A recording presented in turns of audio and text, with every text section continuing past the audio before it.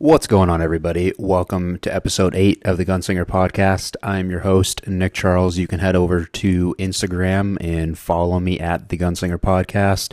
Don't forget to like and follow and comment on any of the posts. Would love to hear what you guys have to think. We're also now streaming on Spotify as well as Apple Podcasts, so head over to both of those to follow and subscribe on there to get updates on when shows are posted. We are going to be diving into the last division today, the AFC South, and probably the least exciting of the divisions in the AFC, but there'll be many shows to follow. So before I dive into that, I just wanted to touch real quick on preseason. There's a couple games left today, but basically through 3-4 weeks of preseason, I've realized don't really take anything out of it because we've barely seen starters play. If we have seen them play, they've played very minimal snaps. They're not out there with other starters, and it's just really hard to get a grasp for what's really going on. And me and a buddy were talking yesterday that it's people didn't want to draft Jamar Chase last year because all they heard about all preseason and all camp was, the guy can't catch the ball, he's dropping it, he's having an issue, and then the guy comes out and just has one of the best fantasy seasons ever for a rookie receiver. So just don't take anything really from it. I mean, like the quarterback situation in Pittsburgh, I think, is the one main thing to really monitor because there's 3 guys there that are really trying to compete for that job, and all 3 have looked good. But other than that, there's no major storylines for me.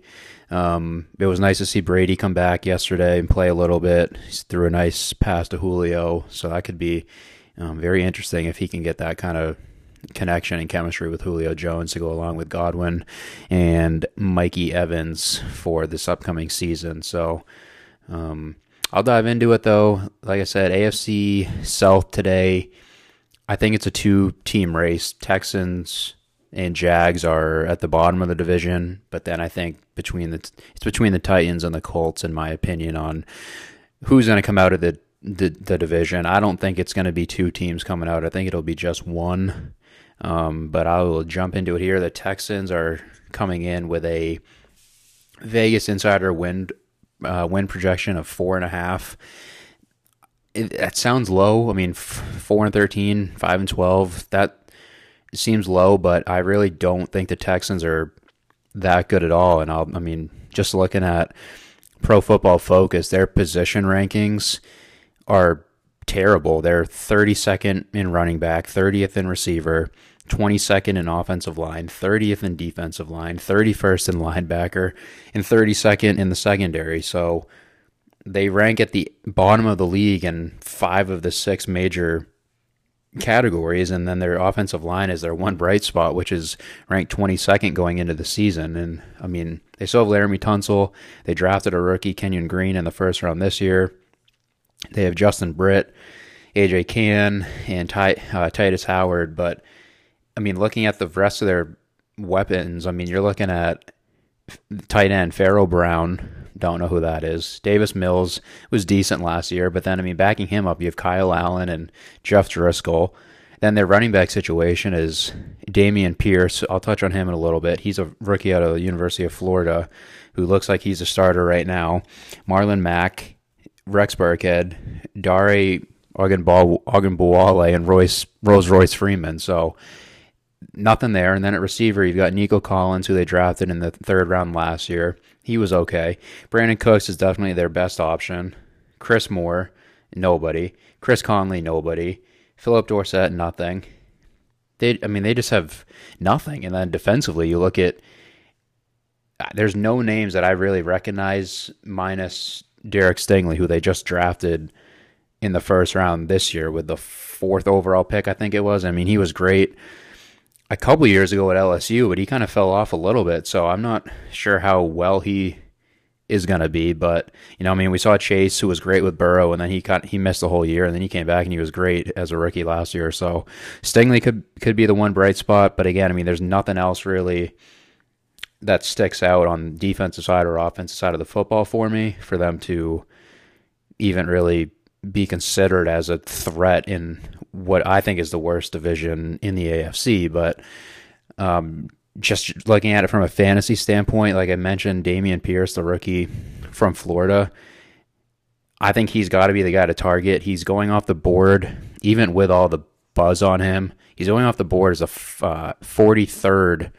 running back average right now. So that's very low. I think if he's given the opportunity, he could shine. But, I mean, you also have to look at it as if he's not in there for passing downs and the Texans are behind a lot of their games, he might not get a ton of opportunity.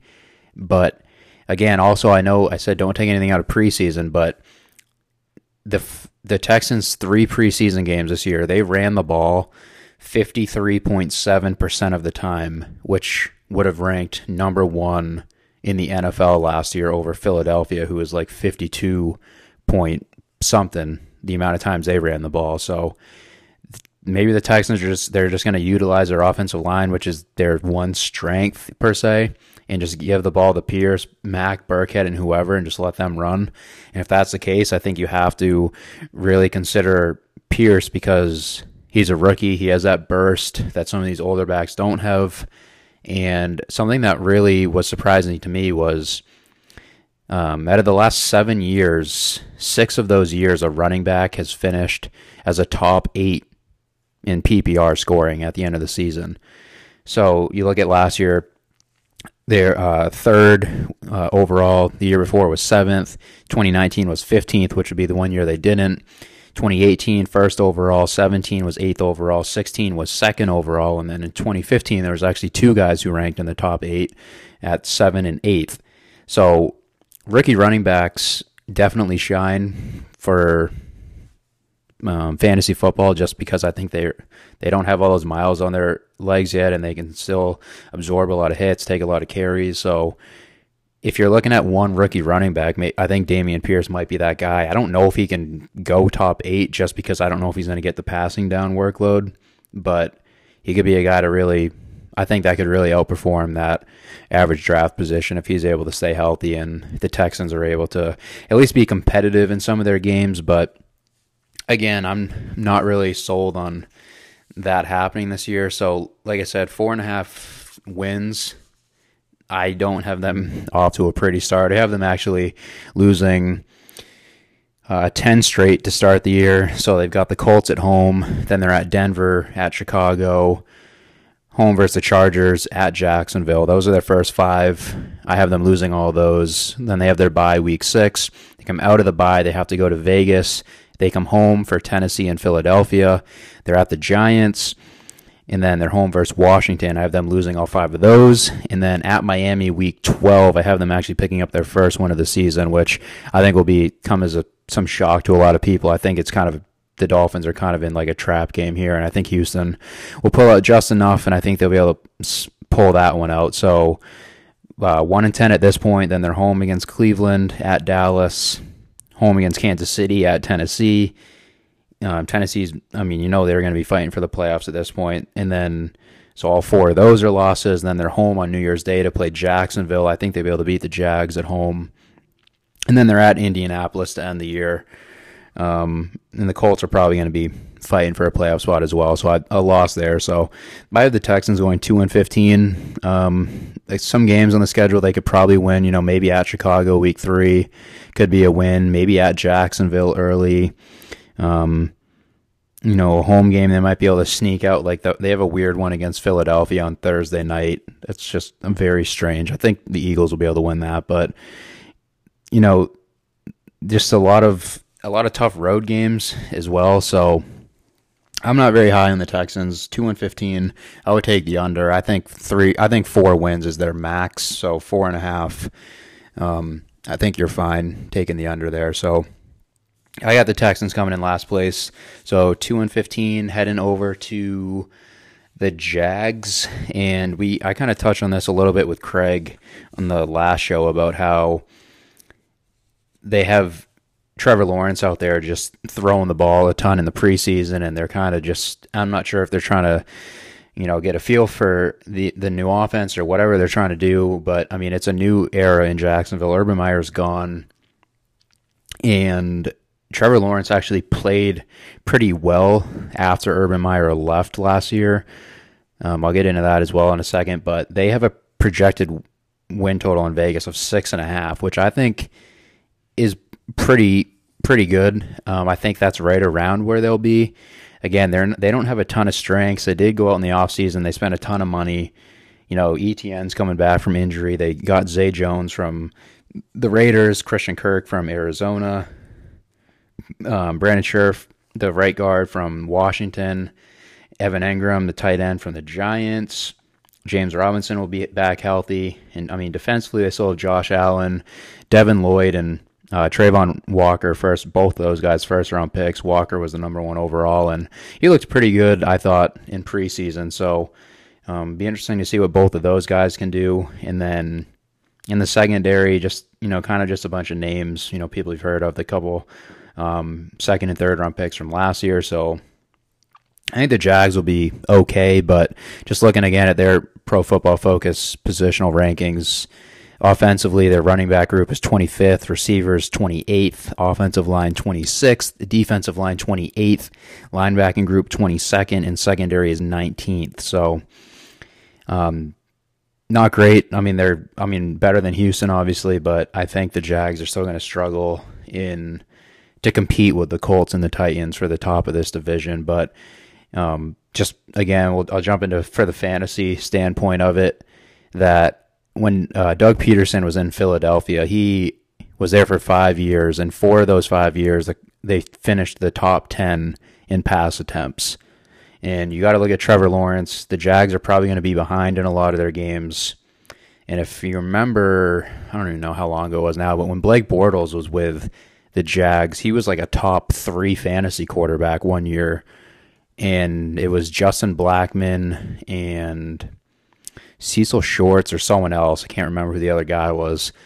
And they had like 2 top 10 fantasy receivers because all they were doing was throwing because they were down in every game and just getting a ton of garbage time points. So I could see that happening again with Trevor Lawrence. He's got weapons to get the ball downfield too. Marvin Jones, Zay Jones, Christian Kirk, Evan Engram could be, if he can learn how to catch the ball, it could be kind of a mismatch at the tight end position. So definitely could see some upside there.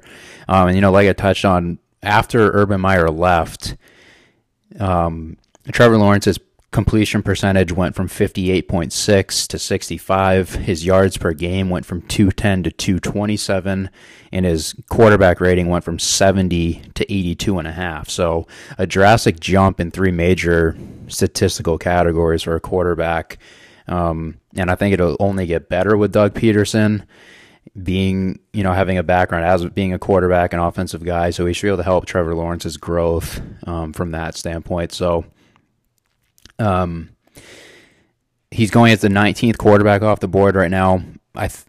It sounds good, but I think there's definitely a lot of upside for Lawrence because he can run the ball.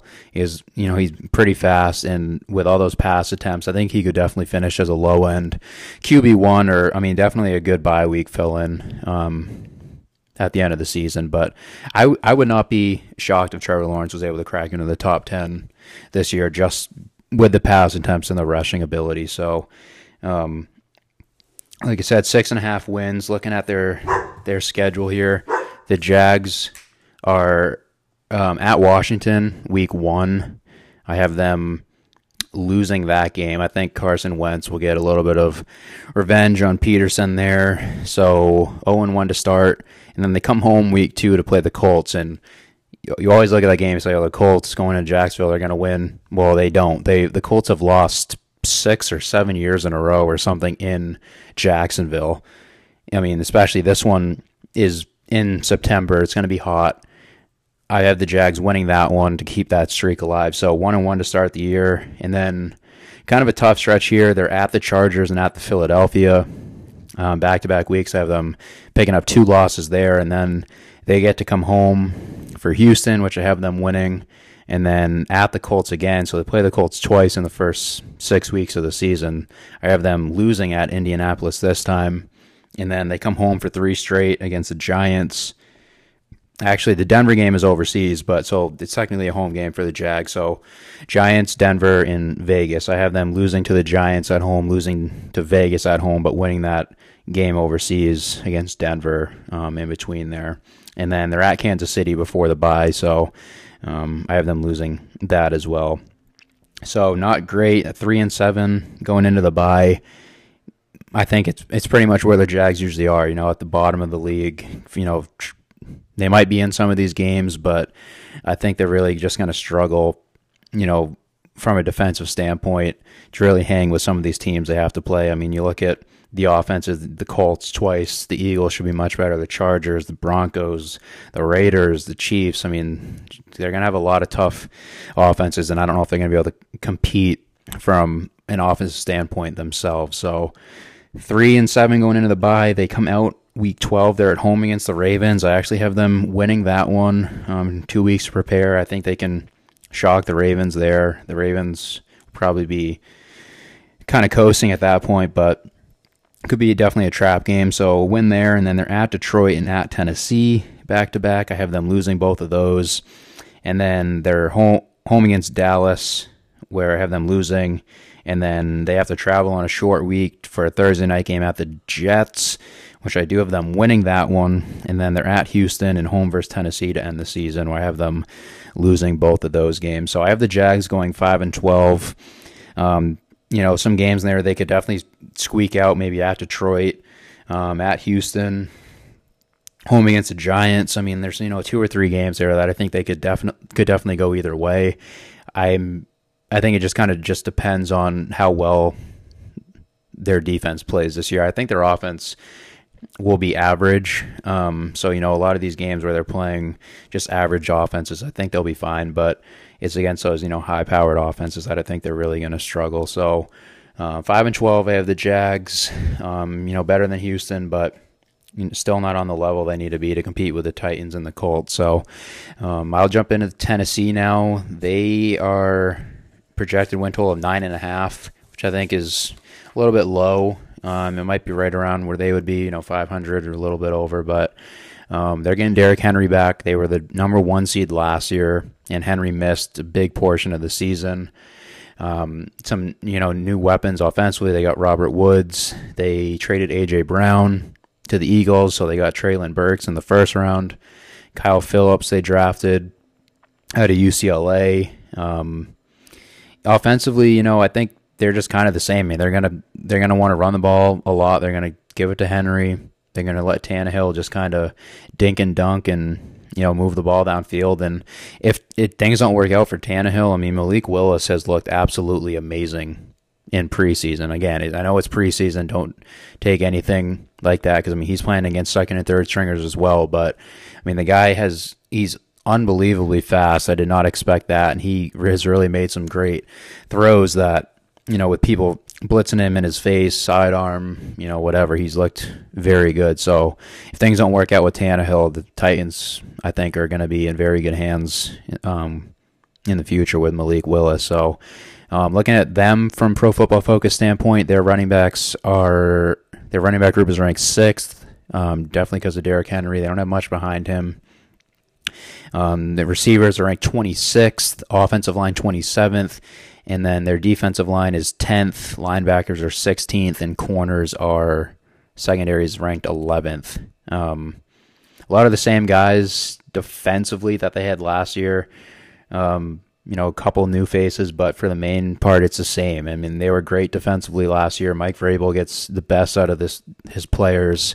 So it's definitely a team I think that could, win 11 or 12 games again easily. I mean, if they can get Henry healthy for a full season, I think they could make a lot of noise in the AFC. So looking at from fantasy standpoint, I was very surprised when I did this research. Robert Woods, to me, is a guy that people are kind of, I don't know if they're writing him off or they're just not as high on him, but he got hurt last year, and I think he got he was playing in the shadow of Cooper Kupp prior to his injury, and it was really hard because Cooper Kupp was just going off and having one of the best fantasy seasons ever for a receiver. And we'd seen Robert Woods in the past be very good, especially when he was in Los Angeles. So it was hard to see him kind of take a little bit of a step back, but Kupp really stepped up with Stafford, and then Woods got hurt.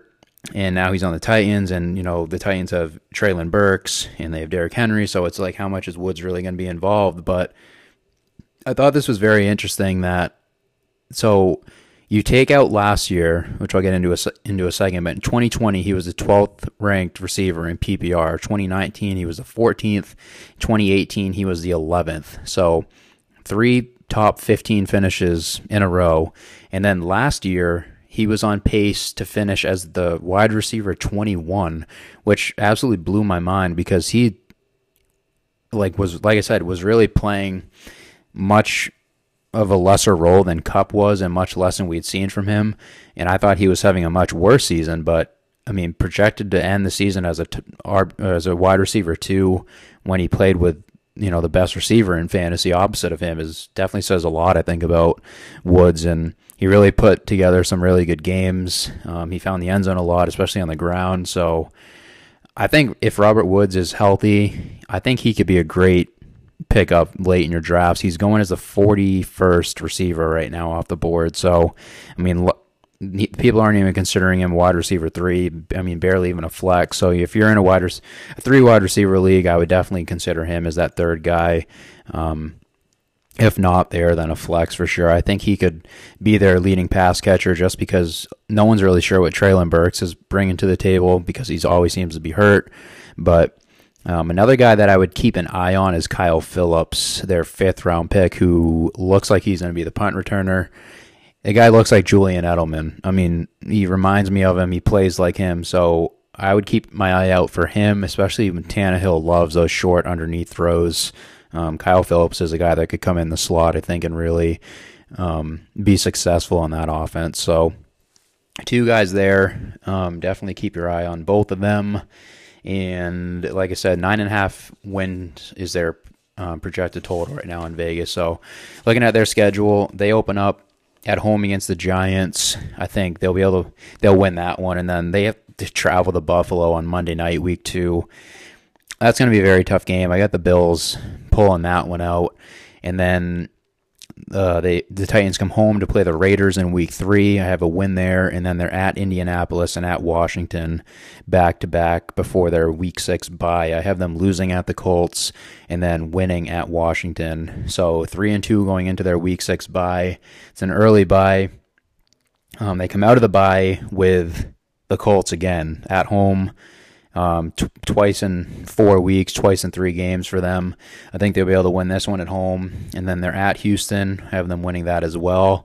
And then this stretch here, at Kansas City, home against Denver, at Green Bay, home against Cincinnati, and at Philadelphia. That's just a brutal stretch, I think. And I have them losing 4 of those 5. I have them losing at Kansas City, losing at home versus Denver, losing at Green Bay, beating the Bengals at home, and then losing at Philadelphia. So, like I said, a very tough stretch, but then their next 5, they get the Jags at home, they're at the Chargers, they get Houston and Dallas at home, and then at Jacksonville. So I have them beating the Jags, losing at Los Angeles, and then coming home to beat Houston. And that's on Christmas Eve, so I have them winning that. And then on a short week, they get Dallas at home on a Thursday night, so I have them winning that as well. And then at Jacksonville to end the year, I have them winning that. So winning 4 of their last 5 after losing 4 of their previous 5, putting them at 10-7 on the season. So just over that projected win total. I think 10-7 with a very, like I said, a very tough schedule. So I think they could be in the driver's seat to win the division. But I'll head over to the Colts now, and the Colts are probably the most interesting team in the division just because they played with a lead last year almost more than any team in the NFL, and it was a big reason why Jonathan Taylor had such a great season, and Carson Wentz, from a statistical standpoint, looked decent. I mean, he only had 7 interceptions, but, I mean, the fumbles were still there. And he just, I mean, at big moments, he really just didn't show up, and they needed to win one of their last two games, I think, to get in the playoffs, and they lost one to the Raiders, and then they lost that Week 18 game at Jacksonville, which, they win and they're in, and they did not. They actually got pretty handled in that game, I thought, and, you can't always blame it on the quarterback, but Carson Wentz just he never seemed to really get over that hump from that 1 year in Philadelphia where he really played well before he got hurt. So the Colts go out and they bring in Matt Ryan to, maybe kind of to replace Wentz and see, well, the Rams, they went out and got Stafford, the Bucs went out and got Brady, and they both ended up winning Super Bowls. So is this what the Colts needed with Matt Ryan? And I don't love the move. I think Matt Ryan he'll be a better decision maker than Wentz, but I don't think he'll push the ball downfield or take those down the field shots that Wentz was taking that were paying off some of the times. It was a lot of the short stuff that I think Wentz had problems with, the fumbles, the trying to create plays that weren't there. But throwing the ball down the field, I thought he was pretty decent. Has always been decent at in the NFL. So I'm not sure if Matt Ryan's the answer. The Colts, I don't know if I said there's a 9.5 projected win total for them as well, same as Tennessee. They're much better overall, I think, from a roster standpoint. You look at, Jonathan Taylor is absolutely terrific. They have Nyheim Hines backing him up, Phillip Lindsay. So 3 very established running backs right there. Their receiving core this is the part that scares me about the Colts. They don't really have anybody besides Michael Pittman Jr. that's going to make a play, I feel like. They drafted Alec Pierce from Cincinnati in the second round, which I thought was very high for this kid. He's like a 6'2", 6'3". He doesn't have great speed. He doesn't run great routes. I'm not really sure what the Colts saw in him. I'm not sure where he was projected to go in the draft, but he played at Cincinnati, so he already is not playing against great talent. And I'm not sure if maybe he just had better stats last year because Ritter was the quarterback for the Bearcats or not. But so they have him, and then you look at their other starting receiver projected as Paris Campbell, who they took in the second round back in 2019. So their 3 projected starting receivers are all second round picks in 2019, 2020, and 22. So not sure their offensive line is so great. Quentin Nelson, Ryan Kelly, Braden Smith, ton of talent there. And then the tight end position, Mo Alley Cox is projected to be the starter, and then behind him they don't really have anything. So not great there.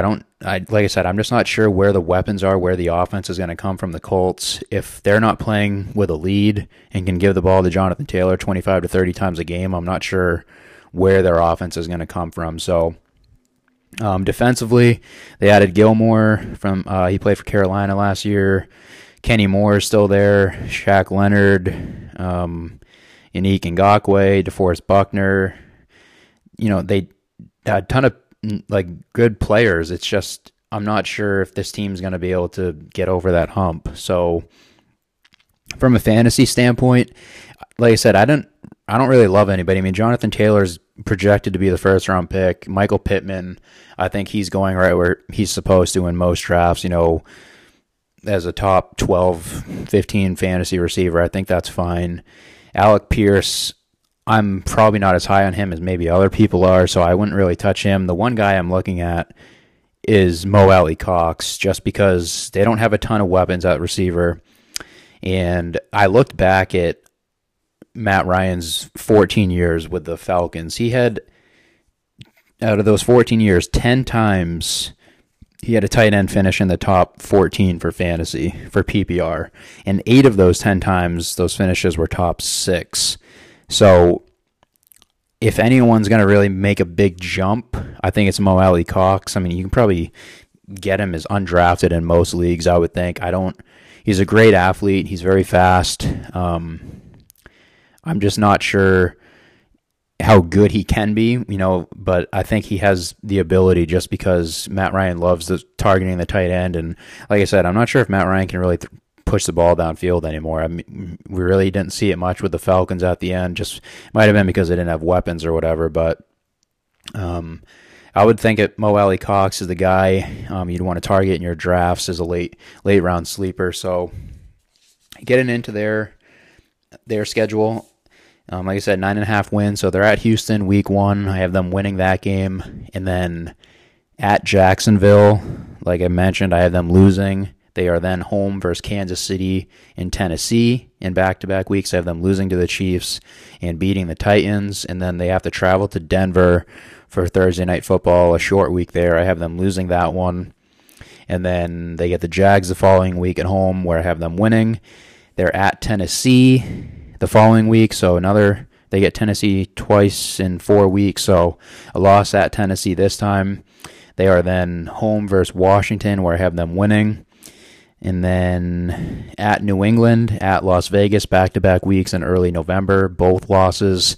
And these 5 games, I guess, are kind of a big stretch for them. So at New England, at Vegas, then they're home versus Philadelphia, home versus Pittsburgh, and at Dallas. So I have them losing to New England, losing to Vegas, but then beating the Eagles and beating the Steelers at home, and then traveling to Dallas on Sunday Night Football, Week 13. I have them picking up a win there.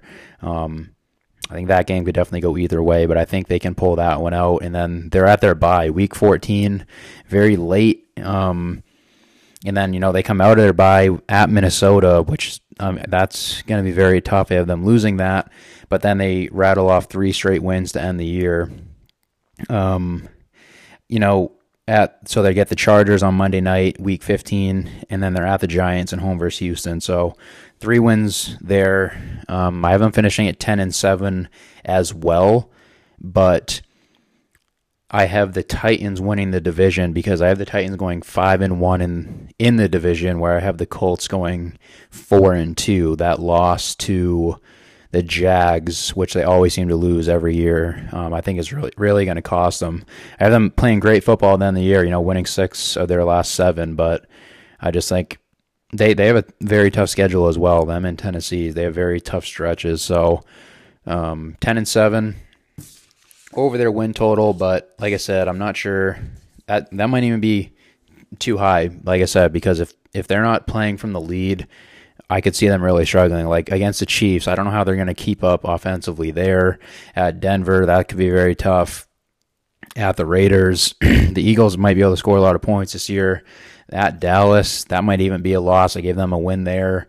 Home versus the Chargers, and another team that's going to be able to put up a ton of points. So I think the Colts are very interesting. And like I said, not as high on them as I think a lot of other people are. So taking the Titans to win the division. And just breaking it down from the AFC standpoint. So I have the Bills, Patriots, Titans, Steelers, and then Broncos, Chargers, and Chiefs all making the playoffs as the 7 teams. So I think, I have, like I said, I was very high on the Patriots, 13-4.